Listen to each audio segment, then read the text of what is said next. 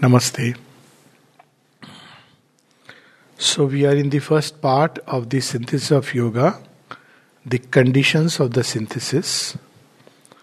And in the first talk, we just had a little bit of background and chapter 1, where basically Sri Aurobindo reminds us that there is a vast yoga going on in nature, meaning thereby that actually all life is yoga, whether we know it or not, that nature is trying to lift herself closer and closer to the Lord. And through form and name, she wants to fulfill the Lord and fulfill herself. So basically, it's a game or play going on between nature and the Lord. But in us too, there is a miniature nature, something of that vast universal movement of the divine. And within us is the miniature divine, the Purusha has become in us the individual soul. So we become portion of this vast yoga which is anyways going on. And when we consciously participate in that process, that journey, then we use the word yoga, which is a methodized effort. But there is a method even in the madness of nature, in the whirling dance. And that Sri Aurobindo reveals as we go by and by. So in the second chapter, the 3 steps of nature. It's very amazing if you just visualize that the divine Shakti has gone into the inconscious.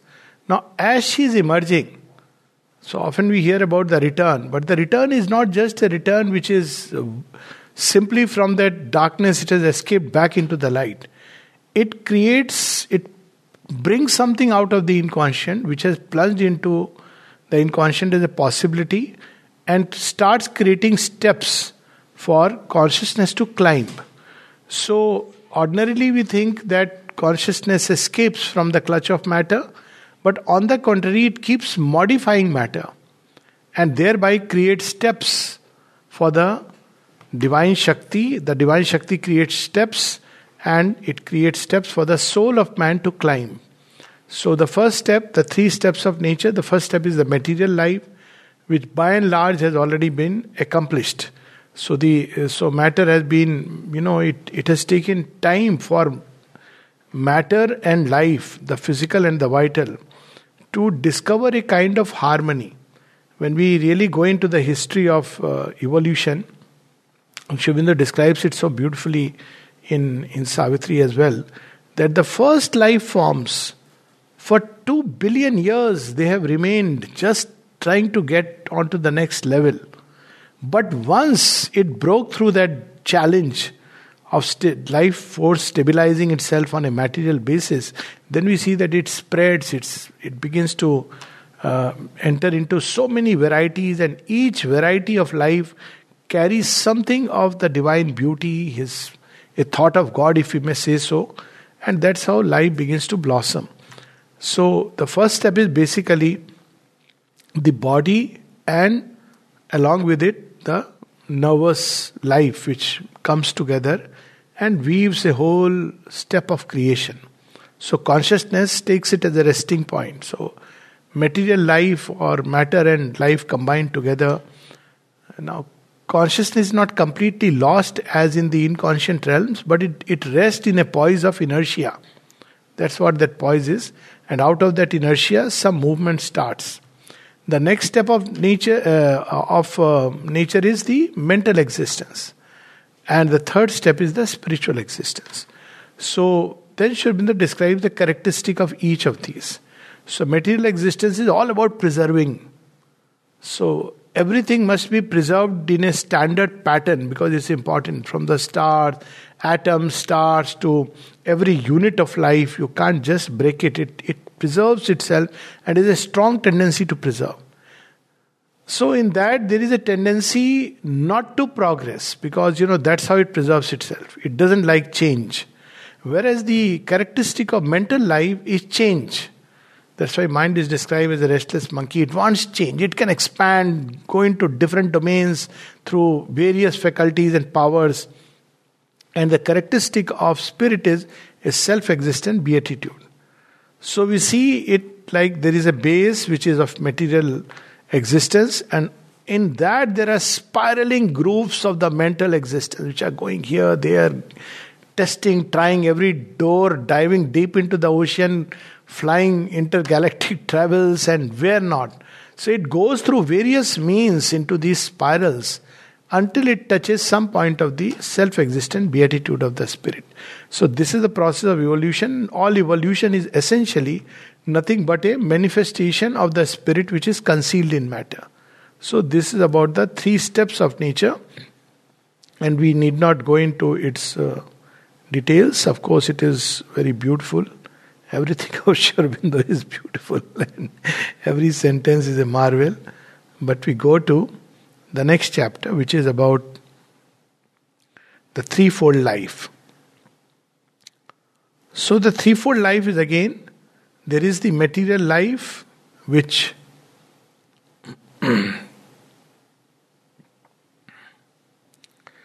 there is the material life or the bodily existence, and the characteristic of the material life or the bodily existence is self-preservation. So even when mind develops upon it, it turns it to preserve itself. So now he is talking about not the nature of material, vital and the material, mental and the spiritual existence, but he is speaking of how life, which organizes itself around each of these principles, tends to operate. So material life, what we can call as the ordinary human life, is that which is centered around the needs of self-preservation. The instinct of self-preservation is very strong, and even when the mind develops, the mind tends to be used or utilized for the body's comfort, ease and its self-preservation. That's what the ordinary, usual material life is, or bodily life of man is. Then the next level is mental life. Now mental life, the true sign of mental life is that it starts after a time getting independent of the physical demands and physical needs. So sign of real development of an intellectual, aesthetic, emotional life or a mental life, ethical life, is that it begins to become independent of it. For instance, in ethics, people are ready to sacrifice their own existence for the sake of something which they conceive as an ideal. In their imaginative, aesthetic sense, they can cut themselves off completely from the physical life. So that's where we see that the new emergent life begins to become victorious over matter. And yet, matter has its revenge. So after a while, it doesn't let the bird fly. So it is like a string tied back to matter, and that is why we have so many things that is okay. You can fly into the mental zones only till the pangs of hunger don't draw you back. Now, while this may apply to ordinary life, but actually people who are living too much into the mind can actually break through even from this barrier, at least for a while. So in mental life, nature has tried various experiments. One of them is the phenomena of the genius. So what really is genius? Nature tries to break beyond the barriers of the mind, and it tends to shoot into a certain direction, and naturally the prize is that it creates a certain kind of imbalance, though it need not be so. So we see often a genius being an eccentric. That's the whole image, and one is not observant, not much careful about the body, the physical needs and how the body is going. And this is not the ideal, but Sri Aurobindo says that nature uses it because it wants to evolve certain possibility. What the genius does is it breaks a mold. Now the rest of humanity follows. So in the beginning, it is an eccentricity, which appears like an eccentricity, but slowly this mental existence begins to be uplifted to a new normal. And that is what we see today happening in the European context, where the mind has progressed into various territories, and one effect of all this is that it has generalized the mental development. So through education, through technology, so mental progress has been generalized. Otherwise, an average person was too much tied down to simply the bodily needs. This we see happening if we go back to the typical village life where things were centered around the immediate events and little bit of that analysis, but largely it was centered around food, progeny, the immediate family. So now, because of the generalization of the mental life through all this that has happened, the changes, the mental development, the intellectual life has become more and more accessibility, and it has become universalized in the race by and large, because nature doesn't like to leave any of her children. This we see simultaneously, that nature on one side it shoots, but then it brings back what has shot beyond and carries everything together. So when we understand life like that, then we will understand many of the phenomena. Characteristically, we'll see this, say for example in the field of politics. Now if you go through the 4 yugas, it's very interesting that the first yuga, the Satyug, is the age of the Brahmin. So it is where the spiritual consciousness soars, but then the vital has remained as it is. So then comes the age of the Kshatriya in Treta. Then Dwapar, it's the age of the Vaishya, and in Kali Yuga it's the age of the Shudra. So all that was left depressed, and there were few elite who had shot beyond. They are pulled back, and they are generalized. So there is a mixing and merger. So for a time, it's the divine play, and it's very fascinating when we see it like that. For a time, there is the generalization of things. But after that, because that's not the ultimate intention of nature, there is a larger collective uprising towards a higher and higher state. So this we see, if we observe, especially in the Indian context, you'll see it very clearly. That how there was a shooting beyond, then there was a fall, and then there is a generalization, and then there is a uprising again. So this threefold life, so there is the mental existence and mental life, which is largely concerned with not self-preservation, but with aesthetic, ethical, emotional, intellectual activities for their own sake, for their own joy, not just for the sake of body. So this we see in developed humanity, and more it is being generalized in the race. And the third is the spiritual life, where we see not only the discovery of the self-existent beatitude, but to discover an ideal law, dharma, what is to understand our everyday existence from a deeper standpoint, from a higher standpoint, and how that can affect our bodily and mental existence. So this is the threefold life. The first again has been established. The second is picking up pace and is more or less reaching its completion with all these gadgets and intellectual development and easy accessibility of many things. So it is accelerating the mental life of man. And the third is now beginning to return. Otherwise, in nature up till now, they were isolated spiritual freaks. We don't use the word freak, but there was the sannyasi who had wonderful experience, and Sri Aurobindo used the word, they were like electrical rods who discharged the spiritual electricity. They became like rods. So they received the spiritual electricity, and it was like an earthing. Because the rest of humanity is not ready. So they were supposed to be outside the pale of humanity. You exercise your freedom there, but they were the ones who were giver of whatever good has come. So it drew a distinction between the priest and the spiritual man. The priest was still the high point of an intellectual development, where one accepted that there is a beyond, but one did not have the experience. It was still based on scripture, codes of conduct, etc. But the spiritual man went beyond. So this nature has done very already the spiritual existence, spiritual life, but it has not generalized it. It is something that is bound to happen with over a period of time. But right now it is still in few individuals who have broken from the boundaries of the mental limits and entered into a greater and vaster consciousness. So this is where he describes the threefold life of man. And then in both of them, Sri Aurobindo reminds us that there is the individual aspect and there is the collective aspect. So individual mental development is one part, but it must also become collective, because Mother Nature works like that. It doesn't allow one individual or a group to dominate over all the rest to the detriment of the rest. So it will not allow. It will bring back. There will be a recoil. So that's why a completely individualistic, capitalistic society focused only around its own development or having money, it will not work out, because at some point it will collapse. Even logically, from the point of view of economics, one can understand it. So this is how life tends to recoil. So these are the two aspects that Sri Aurobindo brings out. And then comes this wonderful chapter where he speaks about the systems of yoga. So, why he has given this background is because nature is engaged in yoga and we have to draw from her what she is intending. So, nature, when it evolves or manifests thing, it takes care of every detail. It doesn't leave in the end any detail which is untouched. So, if you see a simple thing like the evolution of animal species, you'll see it develops one type in one species which is trying to break free. Then some other capacity, faculty, some other in another. Then finally it will sum up all of them and bring a new type. So here also we'll see that as we enter into this phase of spiritual evolution, you'll see one kind of spiritual movement developing and another one developing, and in the end there will be a grand synthesis.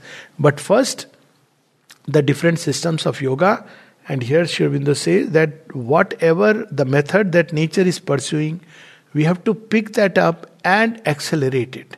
So how does nature pursue? It concentrates or focuses on one aspect, and by doing it, it shoots beyond herself. So here Sri Aurobindo brings before us three elements which are necessary for any yoga.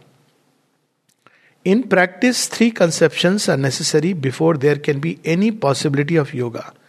There must be, as it were, three consenting parties to the effort: God, nature, and the human soul. Or in more abstract language, the transcendental, the universal, and the individual. So quite naturally, because very often there are systems which deny the individual soul. But if there is no individual soul, there is no yoga. Then one has to worry about nothing. Nature will carry its own way. There is nothing really to be done. But there has to be an individual who engages in yoga, who experiences the sense of separation. Then there is, of course, the universal movement of nature, which must consent. Meaning thereby, if I have an aspiration and a call for the yoga, but if my nature is not ready, then it will remain like an aspiration which is frustrated. And then my nature may be ready and the individual may be willing, but there has to be consent, the call from below and the grace from above. It must consent. Now this consent is based on a logic which transcends our human mind and its understanding. So these are the three elements in any yoga, and therefore he says that essentially from the point of view of the individual, there must be a seeking. In yoga of knowledge, there must be a seeking for knowledge. Meaning thereby that we should not stop at any of the appearances. He'll describe this in great detail subsequently. So we'll just go through it a little hurriedly because the next chapter is the most important one. So in yoga of knowledge, there has to be a seeking for knowledge. And this seeking has to go behind every appearance. And there Sri Aurobindo says that there could be two ways. One is that you discover the ultimate reality behind every appearance. This is the conventional yoga of knowledge. And he says that you need not stop there because knowledge is everywhere. So that knowledge which we discover beyond all phenomena, we can discover it even within the entire phenomena, all the phenomena. So how the divine deals with nature, how he divine deals with material consciousness, how he deals with the blossoming of a bud into a tree and a flower, all this can be understood from that deeper aspects or the all-comprehensive knowledge. So this is the aspect which he brings out. Then similarly, when it comes to bhakti, basically differentiate these systems which are hierarchically arranged. Let's start with the most common one which is well known. So when one is conscious largely of the bodily life, then at that point of time, Hatha Yoga takes up the bodily life as the most important one. So through strenuous practice, now what really is the bodily life? Nature has created it.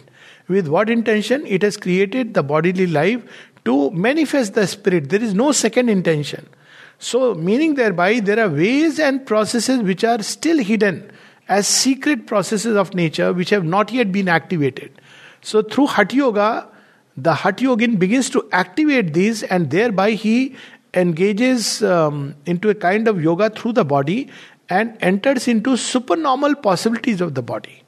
So by doing it, his bodily life gets enhanced, health, vigor, even certain abnormal capacities and faculties, they begin to get activated, longevity, even for a long time, getting rid of diseases, staying away death, a lot of things which Hatha Yogins of old could do it.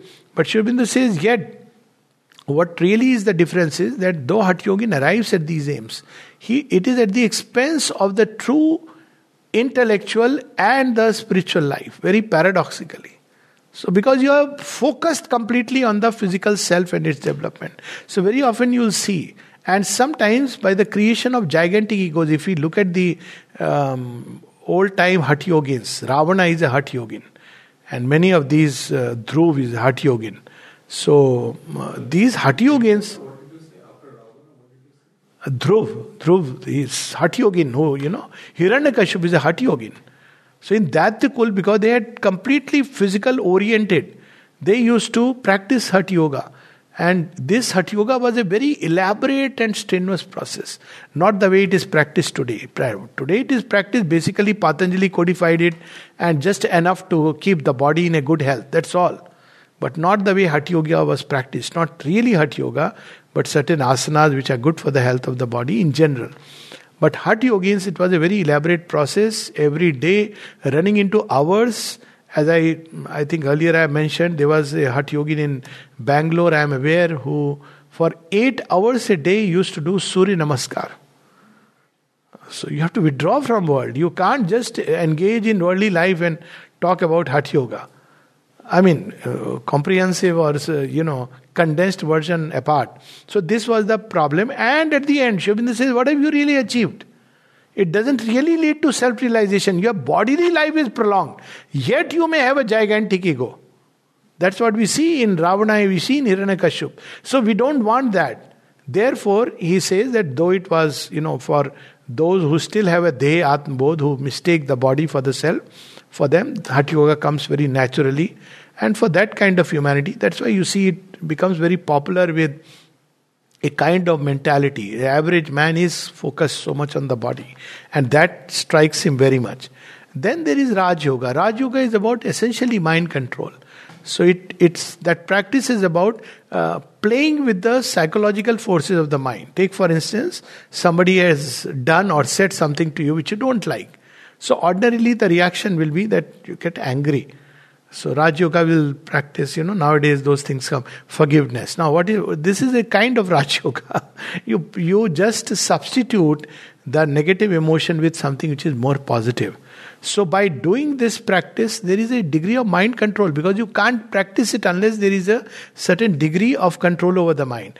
And again, through a one-pointed concentration of the mind, again the mind opens into an inner mind with abnormal possibilities, abnormal faculties which can come, which are known as the Siddhis, born of Raj Yoga, and eventually one enters into the trance of Samadhi, where one completely withdraws from the material existence and annuls oneself. Again, Sri Aurobindo says, what is its utility with regard to the world and with regard to our own fullest possible development, because he is not focused on any other aspect of our existence.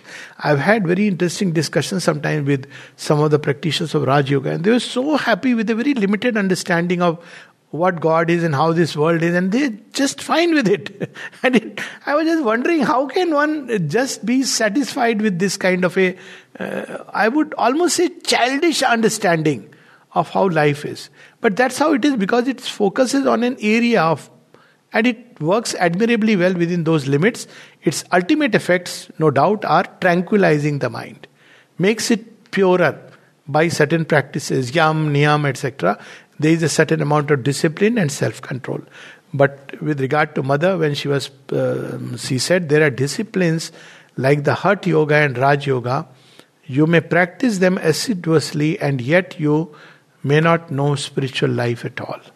So the disciple was a bit, distraught. He said, Mother, but don't they give us disciplines? He says, yes, but a discipline in itself is not what we are seeking.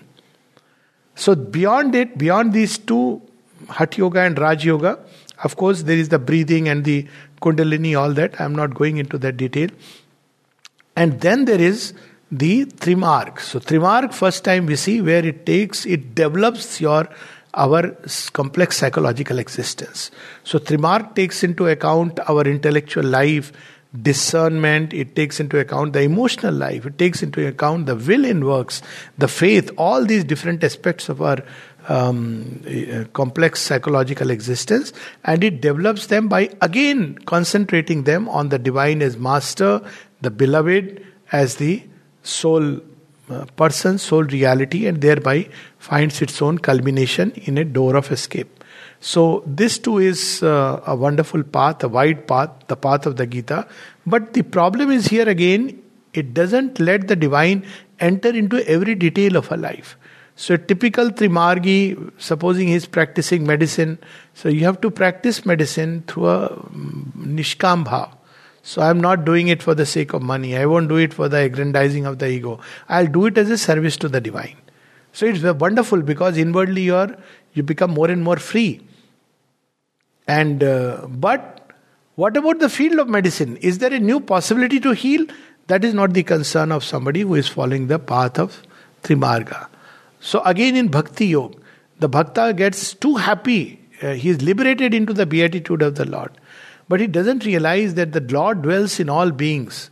So again Sri Aurobindo says that we need to generalize this into all comprehensive. Again, the path of bhakti need not be simply adoring the divine beloved within, but to discover him in every human being, in every creature, in flower and bird and stone and human beings, of course. So the most difficult of all. But that's how the bhakti can generalize itself. So again, a wonderful path, but with its own limitations. So he speaks about these systems of yoga in some detail, and then shows their limitations. And now we are ready for after all the systems of yoga, he comes to the synthesis. So what really is the synthesis of the systems? The first thing Sri Aurobindo reminds us is synthesis is not a successive or simultaneous practice of these different paths. So synthesis of yoga is not morning I'll do Hatha Yoga, then I'll do some breathing exercises, then I'll go to ashram and sit for meditation, then I'll do some bhakti, attend to some bhajan, kirtan, nice this thing, little bit my emotional and aesthetic being, then I'll engage 6 hours work in the ashram, some karma yoga. So he says that that's not how it is done. Nor it is done that, okay, for 2 years I'll do rigorous pranayama and hatha yoga practices to give vigor to my body. Once that is done, I'll join a 5-year course in Raj Yoga because that will also help me. After that, for another 7 years, I'll do Trimarga, and then I will take to Sri Aurobindo's yoga. So Sri Aurobindo reminds us very beautifully, this is a very important point because this is the important chapter. An indiscriminating combination in block would not be a synthesis but a confusion. Very clearly. Nor would a successive practice of each of them in turn be easy in the short span of our human life and with our limited energies, to say nothing of the waste of labor implied in so cumbrous a process. Sometimes indeed, Hatha Yoga and Raj Yoga are thus successively practiced. Now there is something very important which Sri Aurobindo is reminding us. And in a recent unique example in the life of Ramakrishna Paramahansa, we see a colossal spiritual capacity first driving straight to the divine realization, taking as it were the kingdom of heaven by violence, and then seizing upon one yogic method after another and extracting the substance out of it with an incredible rapidity, always to return to the heart of the whole matter, the realization and possession of God by the power of love, by the extension of inborn spirituality into various experiences. Then he reminds us, such an example cannot be generalized. Its object also was special and temporal, to exemplify to the great and decisive experience of a master soul the truth, now most necessary to humanity, towards which a world long divided into jarring sects and schools is with difficulty laboring, that all sects are forms and fragments of a single integral truth, and all disciplines labor in their different ways towards one supreme experience. This was the work of Sri Ramakrishna Paramahansa. It's a great work. The different sects, different religions, they are ultimately, if you are sincere, then you can use anything, any practice, go through any sect, and you will discover the one abiding truth which is behind everything. This was the synthesis scheme. Now, the synthesis that Sri Aurobindo is going to tell us is something much wider in its scope. And that is the difference. So, the synthesis we propose cannot then be arrived at either by combination in mass or by successive practice. So, before he comes to what really is the core of the practice, he reminds us that there was in India an excellent effort to synthesize. Now, what was the missing aspect of this synthesis? Till now, whatever we have read. So, they are known as Vedantic schools. So, ultimately, you pick up something in nature. Through that, you arrive at that which is beyond nature. Pick up thought and concentrate it on one object. And eventually, the thought or the idea will burst and release us into the reality behind it. Let's say the idea is meditating upon the divine, whatever way, in whichever way, wherever we are. One day this idea, this thought will burst forth and reveal the truth which is behind it. Similarly, the heart of the bhakti, emotion, turned into a manifold relation with the divine. Though we may not know, but he becomes for us the sole beloved, father, mother, friend, leader. So one day this truth reveals itself in every way to our heart. Similarly, in yoga of works, the will is completely focused on serving the divine rather than serving its self-interest and the ego. So this is the way we arrive at in traditional path. But all of them use nature to go beyond nature and merge with the Purusha. What about the nature itself? As Sri Aurobindo reminds us that nature itself is trying something, and you want to just use her to go beyond her and abandon her. So there he reminds that in Tantra, they followed this path of nature. What really is nature? And they took every activity of nature, and there were two main paths. One was the Dakshin path, the path of power in knowledge, power operating in knowledge. So in the Dakshin Marg or the right hand path, you discovered the knowledge behind every aspect of material creation, vital creation, everywhere. And that's how they discovered the gods, the goddesses, the various energy knots. Tantra literally means the method, the technology with which this creation. So it was a wonderful synthesis, because there was a great discovery that behind every activity of nature there is a conscious power of the eternal, a delegate power. So they caught hold of this power which was operating in knowledge. So, but power operating in knowledge, not knowledge beyond power. So this was the Shakti. But there was another path, the left hand path, which fell into disrepute, but it was the Ananda operating, power operating in Ananda. So there is joy in existence, but where does this joy come from? So every joy must be connected to the ultimate Ananda. So quite naturally it was very vulnerable, slippery slope, and they fell through it. But nevertheless, this is what Sri Aurobindo says, that though it has fallen into disrepute, especially owing to the developments of its left-hand path, nevertheless, in its origin, Tantra was a great and puissant system, founded upon ideas which were at least partially true. Even its twofold division into the right hand and left hand paths, Dakshin Marg and Vam Marg, started from a certain profound perception. In the ancient symbolic sense of the words Dakshin and Vam, it was the distinction between the way of knowledge and the way of Ananda. Nature in man liberating itself by right discrimination in power and practice of its own energies, elements and potentialities, and nature in man liberating itself by joyous acceptance in power and practice of its own energies, elements and potentialities. So one was about knowledge, the other was about Ananda. But in both paths there was in the end an obscuration of principles, a deformation of symbols and a fall. So in this way we see the difference between these two paths. The Vedic paths or the Vedantic paths lean on the Purusha, the divine as witness, the Purusha who is beyond Prakriti, beyond nature. And the other one leans upon Shakti, the power that is operating within nature, its will to be delight. Because when we look at the triune divine. He is Sat Chit Anand. So Sat is pure existence, the Purusha. He exists, and because he exists, everything exists. So there cannot be an existence. That's how the mother says, without him, I exist not. But then Sat is not alone. There is Chit, consciousness. That is Shakti. So without me, he is unmanifest. She was revealing to us a secret truth. And then comes Ananda. So what is Ananda? Manifestation. That's when Ananda begins to play. So Sat and Chit, pure existence and pure consciousness, they come together, and then there is the Ananda as the offspring. Often, it's shown as the child, and then the child goes about and creates a whole universe.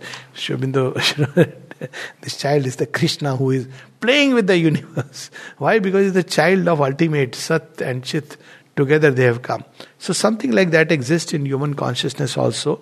So all these paths, they took Sat and pure existence, Chit by the right hand tantrics. The left hand people took Ananda. And that's how we see that, certain kinds of tantra paths took to a whole approach.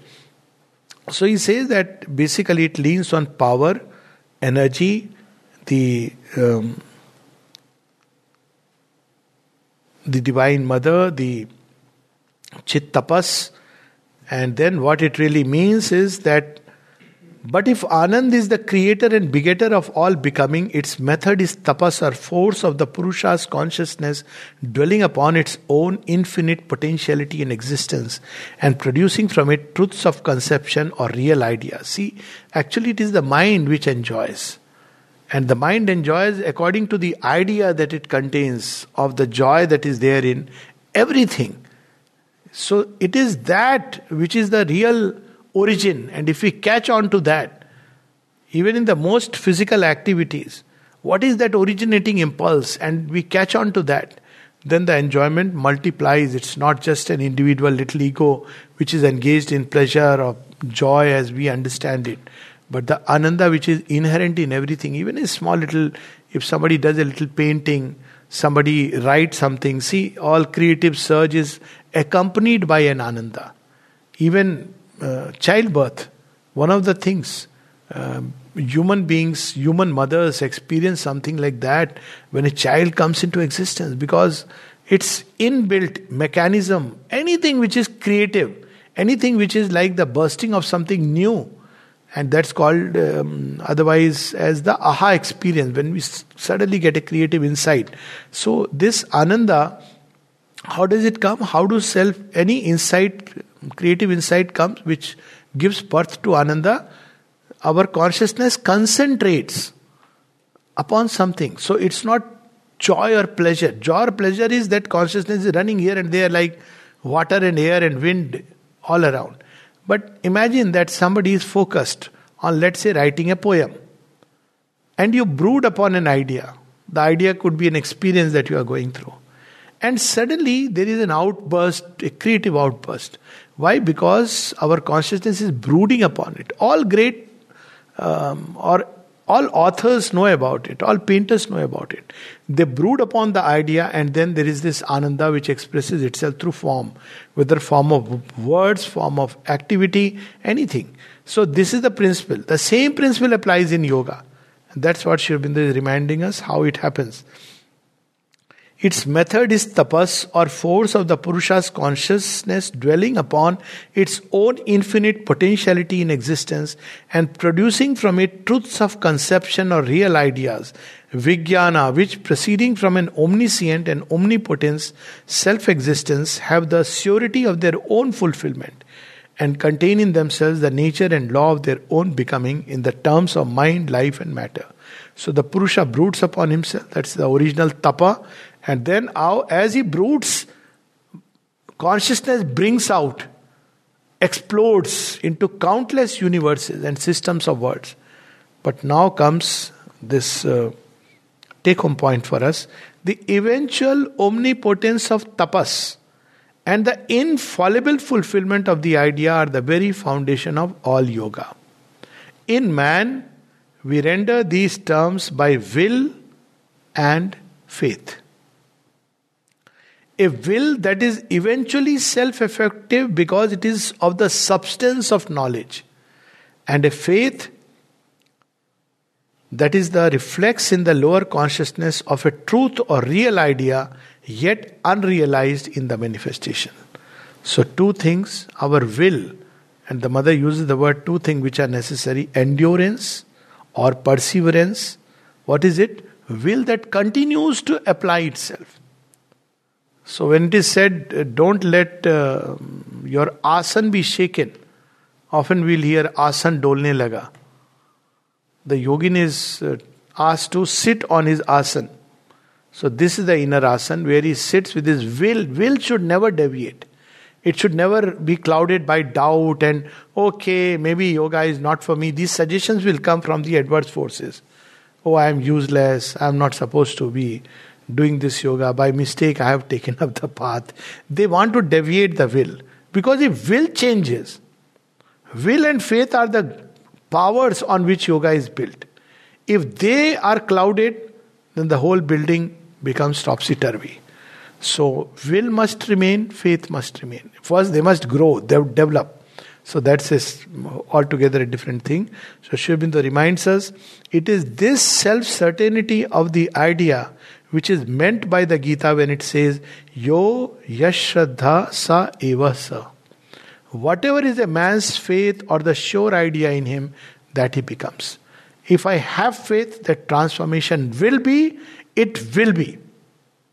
Today or tomorrow. Time taken, difficulties, challenges notwithstanding. If I keep applying my will, however in a minuscule way, in that direction, I'll end up realizing it. It doesn't matter how much time, how much challenges, difficulties that will come the way. So first hint is giving us is will and faith, which are the most important element, because that's how creation has come into being. Then he reminds us, we see then what from the psychological point of view, and yoga is nothing but practical psychology, is the conception of nature from which we have to start. It is the self-fulfillment of the Purush through his energy. So what nature is doing, it's not hindering us, it's not trying to create obstacles. That's how we look at it. But nature is the executing power of the divine. It is trying to fulfill the Purusha in everything. So everywhere you will see a little existence, little consciousness, little joy. That's how it is trying in its own. But in every activity we must fulfill it by the onrush of the divine. But nature is trying the same thing in a certain way. But the movement of nature is twofold, higher and lower, or as we may choose to term it, divine and undivine. Now Sri Aurobindo reminds us something very important and interesting. The distinction exists indeed for practical purposes only. For there is nothing that is not divine. And in a larger view, it is as meaningless verbally as the distinction between natural and supernatural, for all things that are natural. All things are in nature and all things are in God. But for practical purposes, there is a distinction. So what really is the distinction? Distinction is not moral. Distinction is purely from an evolutionary point of view. There are things which belong to the past, let's say animal nature. Do we call it undivine? When a tiger tears away a deer, do we say, oh, such an evil fellow? We don't say it's evil. He is hungry. Nature has endowed it with an instinct to pounce. Nature has equally endowed the deer with an instinct to run away. Now you see, nature is playing within itself. Through the forms, it's expressing something of the divine. And if you could enter into a larger vastness, the whole thing will appear like a delightful play. So nature doesn't act the way we understand. So it's a movement within lower nature, all these activities. But in human beings, the play can be upgraded to a higher level. That's what is meant by the higher nature. Meaning thereby we can play the same play, but with much greater perfection, much greater delight, much less possibility of error, with practically no pain and suffering. So that's why the play needs to be upgraded. In the undivine nature, there is division, there is suffering, there is pain, there is hatred, there is jealousy, there is lust and fear and all the rest. But in the higher supernature, there is nothing but delight. There is the surety of what we are doing. There is no error. There is the right discernment. All this is there in the higher nature. So he says that this is the first thing to understand. The passage from the lower to the higher is the aim of yoga. Again, third important point. And the passage may affect itself by the rejection of the lower and escape into the higher. The ordinary viewpoint. This is too low an activity and I don't engage into it. See, there is a line in Savitri. Each part in us desires its own absolute. In smallest movement, there is room for deepest needs. So one is, I reject this and I enter into that higher supernature and be full of that perfection. Ordinary viewpoint. Or by the transformation of the lower and its elevation to the higher nature. Every activity of nature that can be transformed must be transformed. And we can take several examples. What we call as anger in the lower nature. Due to weakness in the vital. Violence. What is it in the higher nature? We see Rudra and Kali. The same Kali which is Bhadra Kali becomes Rudra Kali. Same power. And we don't say, oh, Kali is bad. She's doing it very consciously. There is a delight for the seeker when Kali comes and stands that I am going to take your ego today.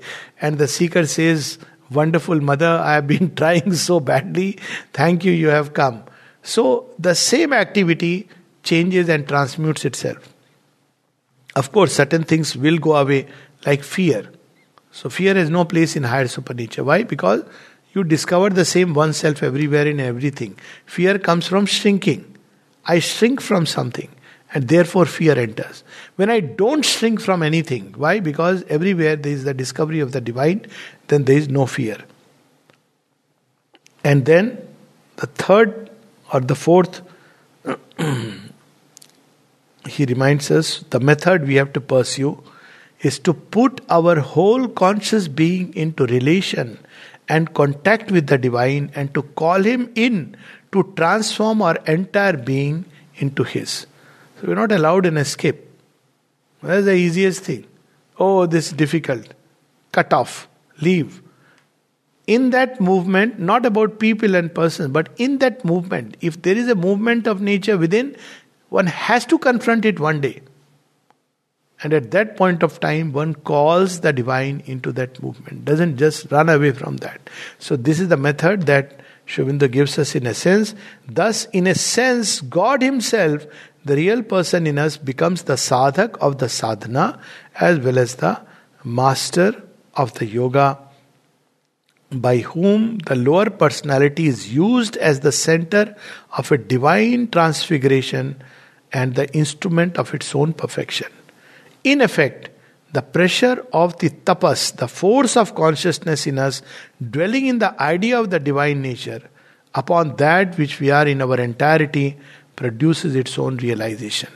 So basically it means when we have a challenge, instead of wanting to run away, we must aspire for truth, for light, for beauty, for the divine wisdom, for the divine power, to act and inform us, so that that action can become more and more divine, rather than trying to run away. So that is the purification and refinement required in this yoga. Fifth point that he reveals to us, in psychological fact, this method translates itself into the progressive surrender of the ego.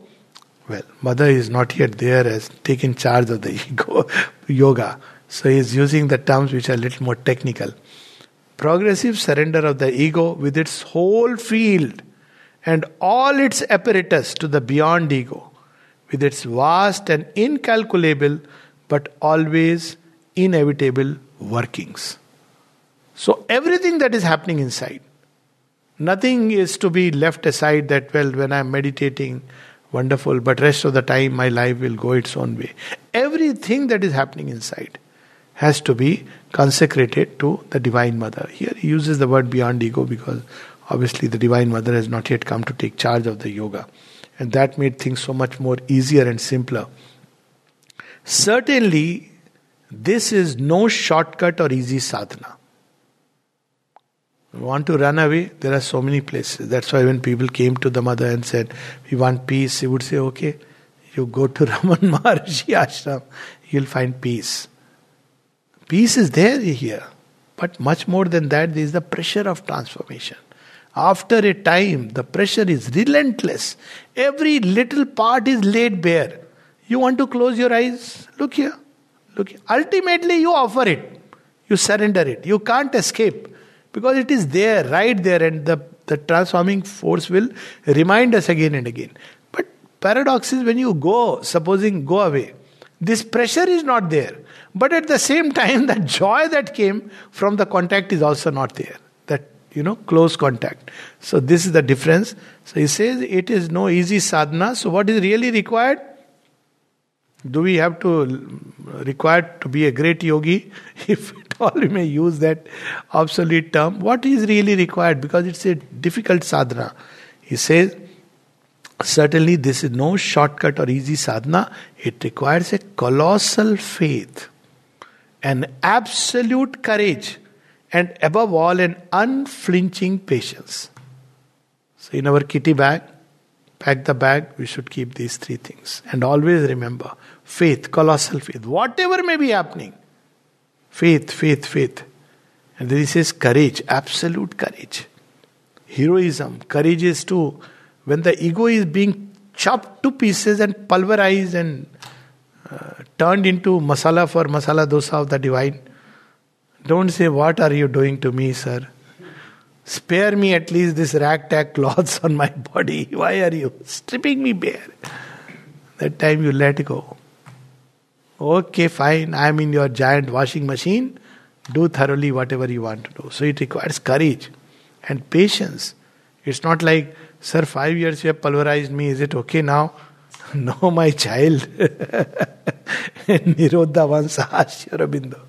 He said, sir, beat me as much as you want, but never abandon me. Sri Aurobindo says, beat you from time to time. Abandon never. It's necessary for the work. You can't have... So, these they will do. But faith should remain. Otherwise, the push machine stops. Because obviously when we start crying, complaining, then we get stuck at a point in the yoga. And there is no worse stage than to be stuck at a point when the purification was going on. So because one cannot go through the purifying fire, one just remains stuck. It's not a good thing to happen. Go through it with faith in the divine. For it implies 3 stages, of which only the last can be wholly blissful or rapid.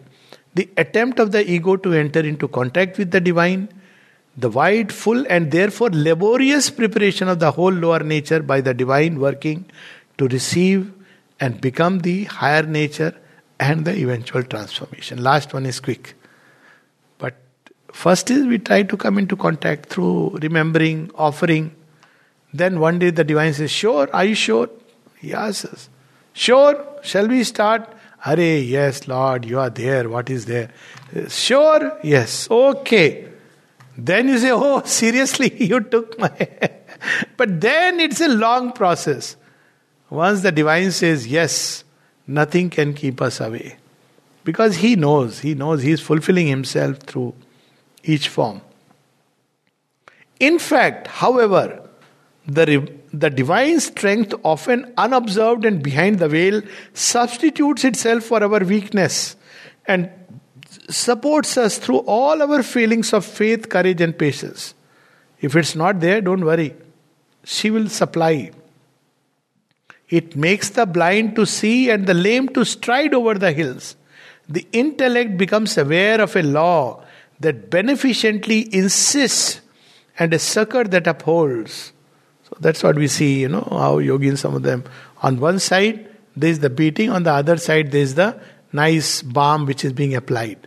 So the day we are able to see both hands as nothing else but the divine, he rides in the car, he strikes in the spears and is full of compassion. So this is how the divine operates. The heart speaks of a master of all things and friend of man, or a universal mother who upholds through all stumblings. Therefore, this path is at once the most difficult imaginable, and yet, in comparison with the magnitude of its effort and object, the most easy and sure of all. A wonderful assurance, right, coming at the beginning itself. It is difficult, but it is equally the most certain of all. Why? Because who takes charge of this yoga? It is the Divine Mother. How can her work ever remain incomplete? So, our effort is to come more and more in contact with the Divine Mother, to give ourselves more and more, all that we are, all that is happening in our outer life, inner life, and to aspire patiently, persistently for the change. And she will bring the change. Even when we cannot aspire, she is still there pushing us. Till a point comes when we say, oh, ma. So many things in life which only come to accelerate the aspiration. And then one looks back and says, I wish one could do it without the push from the mother cat. So, then the sixth or seventh point, very interesting, he says, there are three outstanding features of this action of the higher when it works integrally on the lower nature.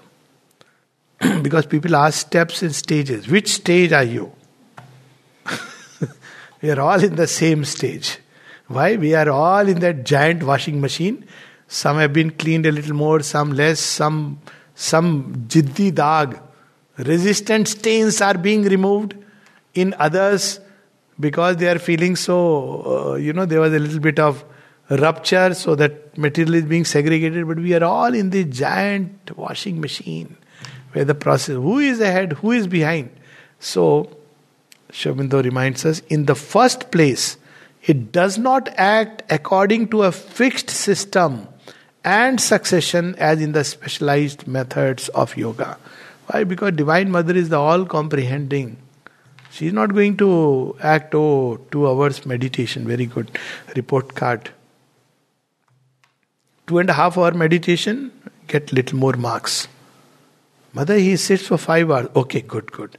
He gets 9.5 out of 10. None of these things. Her way is beyond what we can comprehend.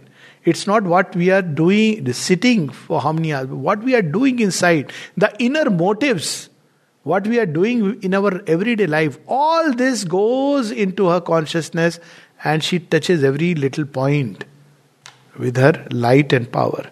So it doesn't act according to a fixed method, but with a sort of free, scattered, and yet gradually intensive and purposeful working. So as we go through it, we realize that how the intensity grows. Because every little part that is changed over, crosses over, it adds to the intensity. All that was not claimed. In the beginning, one feels one is, doesn't have many things, and all this is, doesn't even touch one, and suddenly one discovered that which one thought is normal is not normal. It needs to undergo a change. It's normal from the human point of view, but it needs to change. So there is a pressure, and every time that little part changes, there is a greater intensity. And then he reminds us that what is this purposeful working? What determines it? Determined by the temperament of the individual in whom it operates, the helpful materials which his nature offers, and the obstacles which it presents to purification and perfection. Each one has his own, and they are different. So this idea of, look at this fellow, this is means one has not taken part into this yoga. This idea that I'll teach you a method of concentration in the heart or the head for this yoga, excuse me, there is no such thing. You can pick it up, this method or that, but the center is the mother. Methods will come and go, but to turn yoga into a fixed system, this is not what Sri Aurobindo's integrity. He's himself saying that it doesn't work or operate like that. And in each one, it's a unique journey. So there's again this tendency to standardize. All must do the same thing. That's not how this yoga operates. Turn to the mother, open to the mother. For each one, she will take through the path that each one has to be taken. Therefore, each man in this path has his own method of yoga. It's important to remember, because nowadays you see all kinds of things mushrooming. Sri Aurobindo's yoga, there's somebody who is teaching Purna yoga and this yoga and God knows. Sri Aurobindo himself has revealed what this yoga is, and in a short one sentence he said, all who are turned to the mother. This is the crucial crux of this yoga. Yet are there certain broad lines. So he reminds us that, well, what we are revealing is broad lines. Secondly, the process being integral accepts our nature such as it stands organized by our past evolution and without rejecting anything essential, compels all to undergo a divine change. So it's not like the Divine Mother accepts us just as we are. There are no two comparisons. It's not a yoga where, it's a field of spiritual ambition. This person is ahead. How did he go there? No, in each one it's working differently. And each one is unique. That's the beauty of this yoga. The divine, absolutely enjoys that. That's why this world has been created. Everything in us is seized by the hands of a mighty artificer and transformed into a clear image of that which it now seeks confusedly to present. We begin to understand what the Vedic rishis meant when they spoke of the human forefathers fashioning the gods as a smith forges the crude material in the smithy. So, an activity which appeared to us animal, suddenly it changes into human, and suddenly that same energy is lifted up into its divine possibilities. So this is how the power operates. Thirdly, the divine power in us uses all life as the means of this integral yoga. Every experience and outer contact with our world environment, however trifling or however disastrous, is used for the work. And every inner experience, even to the most repellent suffering or the most humiliating fall, becomes a step on the path to perfection. So, no escape doors. If we have to go through, we have to go through what we have to go through. But all that we need to remember is she is carrying us. So that the Kush mother uses a very interesting word. She says, the great cushion is the divine love. Because when the child begins to walk, he'll fall several times. And every time he falls, the divine love is there. And he'll slowly mold and mold. Everybody who looks back few years discovers, I was that foolish fellow. Because the change takes place. And the change is really nothing less than a miracle of miracles. So, Sri Aurobindo reminds us, every experience is used as a material, and we recognize in ourselves with open eyes the method of God in the world, His purpose of light in the obscure, of might in the weak and fallen, of delight in what is grievous and miserable. We see the divine method to be the same in the lower and in the higher working. All life is a yoga of nature seeking to manifest God. And finally he says, integral method and an integral result. So he speaks about these three kinds of liberation. Sayujya, the growing contact with the divine in every member. In mind and heart and will and sense and body and breath and speech and act and heartbeat and everywhere, in every activity, even in the organs eventually. That's what transformation is about. Cells, everything, growing identification, contact and identification, sayujya. Salokya, dwelling in the same status as the divine. Samipya, nearness to the divine. And sadrishya, meaning thereby the human nature begins to become molded into its divine equivalent. Human love begins to change into divine love.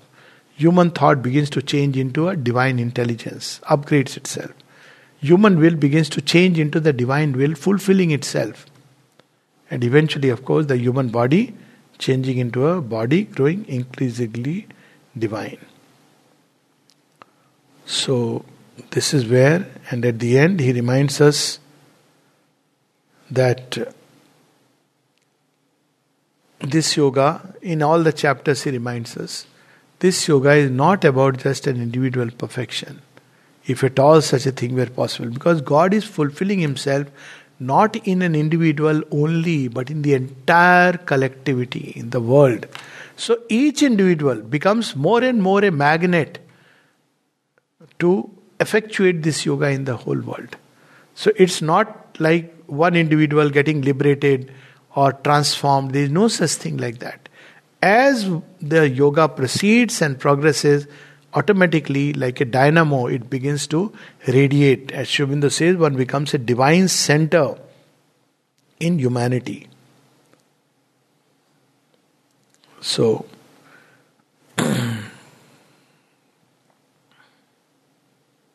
this is the consummation, which is no other than the kingdom of heaven, which is reproduced in the kingdom of heaven without. The widest synthesis of perfection possible to thought is the sole effort entirely worthy of those who is the most ready for the yoga, whose dedicated vision perceives that God dwells concealed in humanity.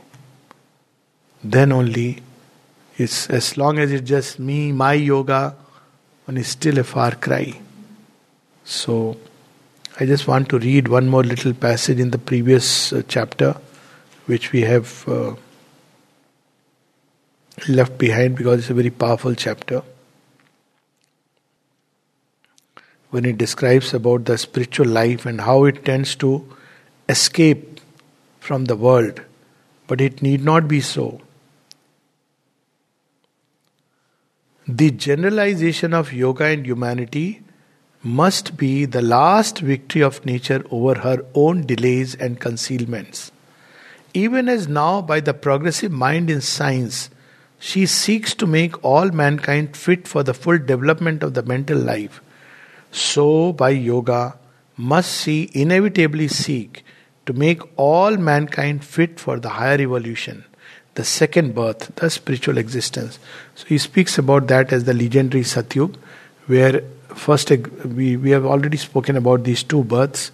The Vedic rishis speak about the threefold birth, which is, of course, the first is the material existence, the second is the mental existence, and the third is the spiritual existence. But here he is speaking about the transformation of terrestrial life.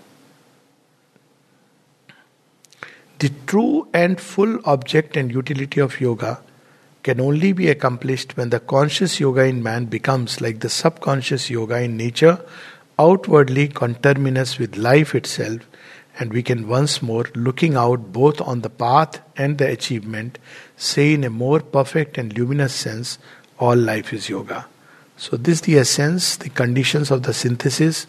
There is a yoga of nature, where the divine is doing the yoga through his hidden presence, and nature is picking up the idea and trying to build forms and names and activities to reproduce this original image which is seated in her heart. This is the yoga of nature.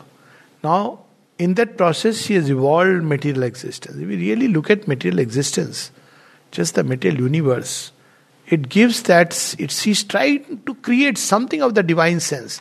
The ever expanding space, the unending spirals of time, the drifting of the stars, all of them, the planetary system with the sun at the center and planets revolving around it, then upon earth itself, and then she has evolved life and the mental existence, and now she is striving to evolve the spiritual life. But spiritual life, the previous efforts, because of the pressure of nature, there have been individuals who have entered into the dazzling splendors of the spirit, and they stopped at some level or the other thinking this is all. But Sri Aurobindo reminds us that these are early experiments of nature to create, to assist our spiritual evolution. What did they do? They remained as a beacon, as a reminder. There is something still there, something still there. And mankind tried to follow, turned and made it into a sect, a religion, doesn't matter. These were early efforts. And nature then breaks those molds. And it brings fresh impulsion. So this is how the spiritual evolution has gone on so far. But largely in individuals and small groups with limited aims. But nature has accepted it, often at the impoverishment of the material and the mental existence. But then now the time has come when the next step can be taken, and that is the fullness of the spiritual life. And that's where Sri Aurobindo's yoga steps in, that up till now, all these were partial systems of yoga, partial efforts of individuals to have a glimpse of the eternal. And that is so dazzling that there was a tendency to run away because this life appeared so much in contrast. But then Sri Aurobindo reminds us what nature does. Nature doesn't operate like that. She evolves a new element, but then returns back to that out of which it has evolved and harmonizes them. So life evolves out of matter, but then there is a harmony between living life and material basis on which it evolves. Similarly, mind evolves, and initially there is a rush of the mind in certain eccentric geniuses to get cut off from their physical and vital existence. But then mind returns and it can make our physical and vital existence much better. Similarly, spiritual life in the course of evolution has a tendency to recoil from the physical existence, but it must return back and eventually enrich it, because that is the goal of nature. How to do it? He has told us, because there is something hidden in nature, not just the divine being, but also the divine consciousness, not just the Purusha, but also the divine Shakti. And more we have to open ourselves. Here he has used the word every aspect of life, every event, every happening within and outside, all the ego reactions, and lay them bare before the Divine Mother, and then she'll begin to act. She will not act according to our mental conceptions of how she must act. She will make the lame walk, and she may make the athlete fall, if that is necessary. For, the athlete is thinking, I am the one. See how far I have gone, like that Saap Sidi Khel. Not even once the snake has bit me. And as it goes, it falls. Because this is the process. You have to take everything. You can't just escape. So it's a complete Himalaya darshan, not just one gilded peak. So she will take us through all this, and it's a free, scattered way that she works. She doesn't work according to any standard formulas of the mind, because she is the Divine Mother. So what is required from our side is to keep on offering and surrendering to her, opening to her, and to keep harboring in our heart the faith, the patience, the courage, the endurance, and the perseverance that is necessary. This is the background of the yoga, and some aspects of the practice and its basis Sri Aurobindo will discuss in the books to follow. So today we completed part 1.